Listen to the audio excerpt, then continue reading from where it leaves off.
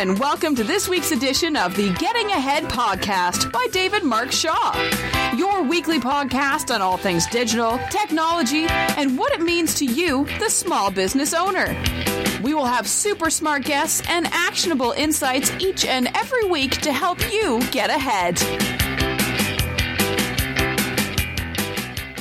Hi there and welcome to another edition of the Getting Ahead podcast with me, David Shaw. Now this week we're really lucky to have a special guest in Zoe Kearns from ZC Social Media. Zoe's an international speaker on social media and our social media queen in Kent. So we're really pleased to welcome along Zoe. Thanks for coming along. Hi David, thank you for asking me to come along and share some knowledge with you. No problem at all. So this week I thought we would have a chat about some of the questions that came about as a result of the Q&A session we done at the recent business event. I thought there were some really fascinating questions that came about there. And in particular, I was sort of fascinated as where we are in reality in terms of people's understanding of social media today, even though it's been around for quite a long time now, people using it, but there's still some organisations that are still sort of questioning the value there. Did you find that still? Yeah, I found that businesses are just starting to understand that they need to start getting on social media, but still not understanding their strategies. They're sort of like using it just because Joe down the road is jumping on there. They're sending out a few tweets and putting some posts on Facebook, and still not really thought about why they're actually using it and what they really want to achieve. So therefore, if they don't know what they want to achieve, they're not too sure how they can then measure their return on investment. Absolutely. Which is what I found. And that was one of the questions, wasn't it? Sort of, there was a couple of people sort of questioning the return on investment on social media.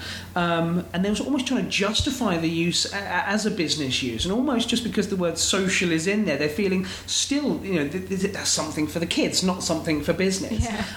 And I just think that it's surprising is what I found. We're in 2015, sort of halfway through the year, and people are still sort of questioning that the value of social media. Yeah, and they're still, I got the Thompson Local in the other day, and there's still local companies promoting themselves in the Thompson Local, but how can they measure the return on investment from the handy little Thompson Local?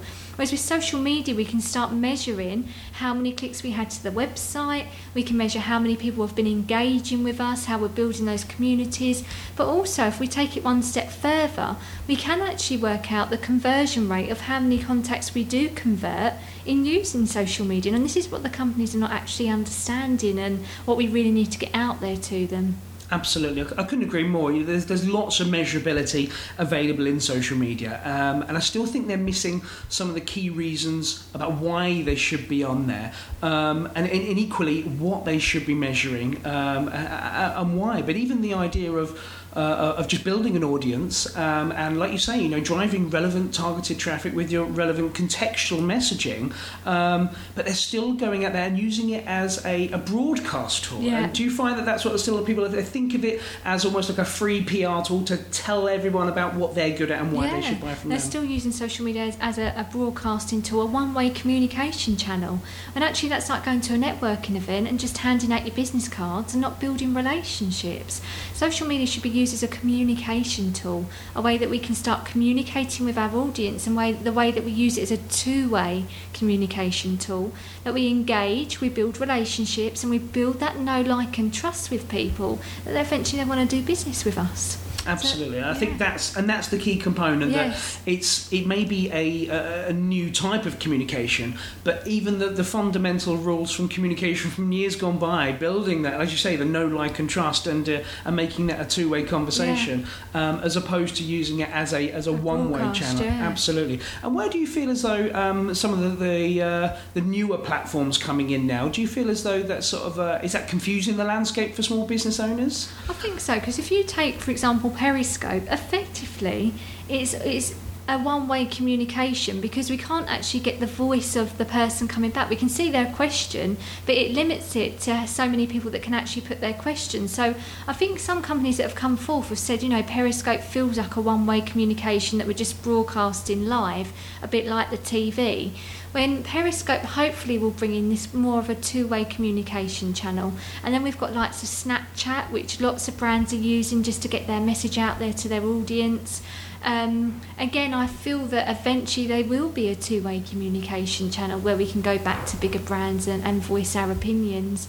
But yeah, I think that is getting to the smaller companies. They're seeing it as a one-way when actually it is a two-way communication channel. And by being a two-way, as soon as companies start to engage rather than just broadcasting, they'll see more of a return on investment with their social media activities. Absolutely. And what would your advice be to small business owners that are maybe using the traditional channel, LinkedIn, Twitter, Facebook, for example, and now they're looking at the likes of, like you say, Snapchat, maybe Instagram and Pinterest, and even the video platforms like Vine and like you suggest, and some of the other ones?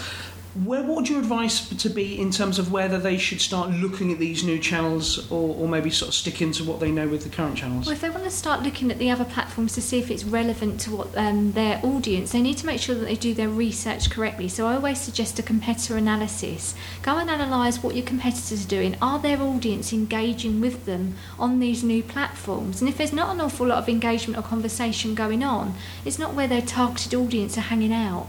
It's really important that you do that research. Don't just jump onto a new platform because you think it's relevant. Make sure your targeted audience are actually engaging on there and actually building rapport and having conversation. Don't just jump on there because Joe down the road's on there. Absolutely, I think that's the it's an issue for these people as they're seeing the new channels, thinking maybe they can get a head start on some of this audience building. They're becoming so overwhelmed with it as well, so they're thinking another platform, another one I've got to get on. So they become so overwhelmed that they're then not consistent on just a few platforms and really building that conversation. Absolutely. And what do you feel about some sort of people looking for big numbers in social media? How do you feel about sort of these companies? They're hung up on the idea I've only got a few hundred, say, Twitter followers or only a few hundred likes on Facebook. What's sort of your advice on that front to small business owners? We're all like that when we first start out. That's why I've got 25,000 followers. When I first started out, I thought the more people that I get on following me or becoming part of my community, the more successful my tweets. And it's not actually about the quantity, it's about the quality, which I eventually discovered over the years of using social media. But when you first start out, even if you've only got 10, 20 followers, it's about how creative and effective you are with the tweets that you're putting out, but also with the tools that we have available, like, for example, a hashtag. So if you only got 20 followers on Twitter, but you use a hashtag with a specific keyword or location or for the event, it's going to actually increase the reach of the message you're trying to get out there. So it's not about the amount of followers we've got, it's about how the quality of them and how strategic we are with the messages that we're getting out there. And again, many people do get upset that they only have a few followers, but believe me, try and work out who your influencers are, who they're engaging with, who can get your message out to the masses, and really start building relationships with them to make sure your message really increases and gets out to the reach that you really require. Absolutely. Now, I saw you recently talking about things like Twitter chats and so on. Are they a good way sort of connecting to local and like-minded businesses? Yeah, I think it's a great way to really engage with the local community or people within a certain specific industry, because all different industries have chats. It could be a location chat, it could be an event chat, it could be down to, for example, we know Lucy Hall does Wedding Hour, which is a great way for wedding suppliers all to engage with each other, but also if a bride's looking for a particular keyword, it's great for them to come up in searches. So I think Twitter chats are a great way to, in real time, to engage with people and other businesses. It's like a live online live networking event. It's great to get your brand and your exposure out there, but also great to start really building your community as well. Absolutely. Is there maybe one or even two sort of classic mistakes you see small business owners making on social? Doesn't matter what the social network is, but some of the more the classic mistakes that you see them making, despite sort of the best advice that gets put out there. Yeah, there is. When companies first start out there, some of them might start tagging people with a lot of following. I get a lot of people tag me into a tweet that could be irrelevant. I'm happy for people to tag me if, for example, I am relevant to that particular tweet, but tagging me into something that's irrelevant. For example, it could even be tagging me in a picture on Facebook. That's not really the etiquette. It's making sure that you build rapport, because some people can get really fed up with people tagging them into inappropriate stuff.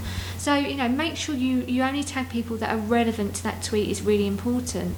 Another one is just constantly broadcasting. Make sure you really build that engagement. Engagement's important in your social media activities. If you're not engaging with your audience, it means that you are just a one-way communication channel, and you'll find that as soon as you start engaging and building that rapport, you'll see the difference within your return on investment on social media. So I really believe that small businesses should consider having that engagement element to their social media as well. Absolutely, no, I couldn't agree more. And another one, I often find small businesses, their problem with starting with social media is they say, I don't know what to talk about. Yeah. So what would your advice? We had that question, didn't we? We did, yeah. So what would your advice be to anyone with that sort of concern? Well, you're the content marketing expert, David. You mentioned it so correctly at the Kent B2B Q&A session that we did. It's all about the quality of the content and sharing really good quality content, not just doing the same as what everyone else does, but standing out from the crowd and doing it in a way in which your competitors are not doing it. So it could be via a video, a podcast, sort of like we're doing today. It could be something that really stands out and something that's really catchy. Share good quality content. And I've got a content strategy template that I use with my clients or people that ask me. So if anyone wants it, get them to message you, and I'm happy to share it with them. But it's about thinking of the different areas in being creative and what your audience will engage with. Twitter chats, what themes, that's your awareness days. It could be in the day of the life of your typical day, amongst all the other promotion stuff that you do as well. So it's really thinking outside the box. Thinking of your frequently asked questions that you get asked in an email that you share all the time with. Creating a blog around that is amazing to do that, because at least you can direct people to that. So, content is really, really key. Absolutely. So there's a real link there between sort of a content strategy and your social media and so on. I've heard the term that we talked about Jay Baer earlier on, and he sort of uses the term that if your content is the fire, then they say social media is the gasoline on top of the fire to really ignite it and get it going. That's a good one. Yeah, it's a really brilliant. good analogy of how to enhance the best out of your content and have lots to talk about in that one, which I think is absolutely right.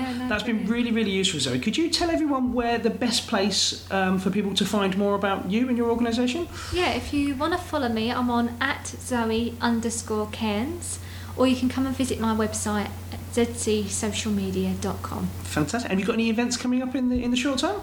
We've got our big Get Social Kent event coming up in October, where you're going to be a keynote speaker. Looking forward to it. Yeah, can't wait. I think that's the biggest one that's coming up in. I think it's October the 29th. Fantastic. So you can find out more about that at getsocialkent.com. Fantastic. Really appreciate it. Thanks so much, Zoe. Thanks for the opportunity.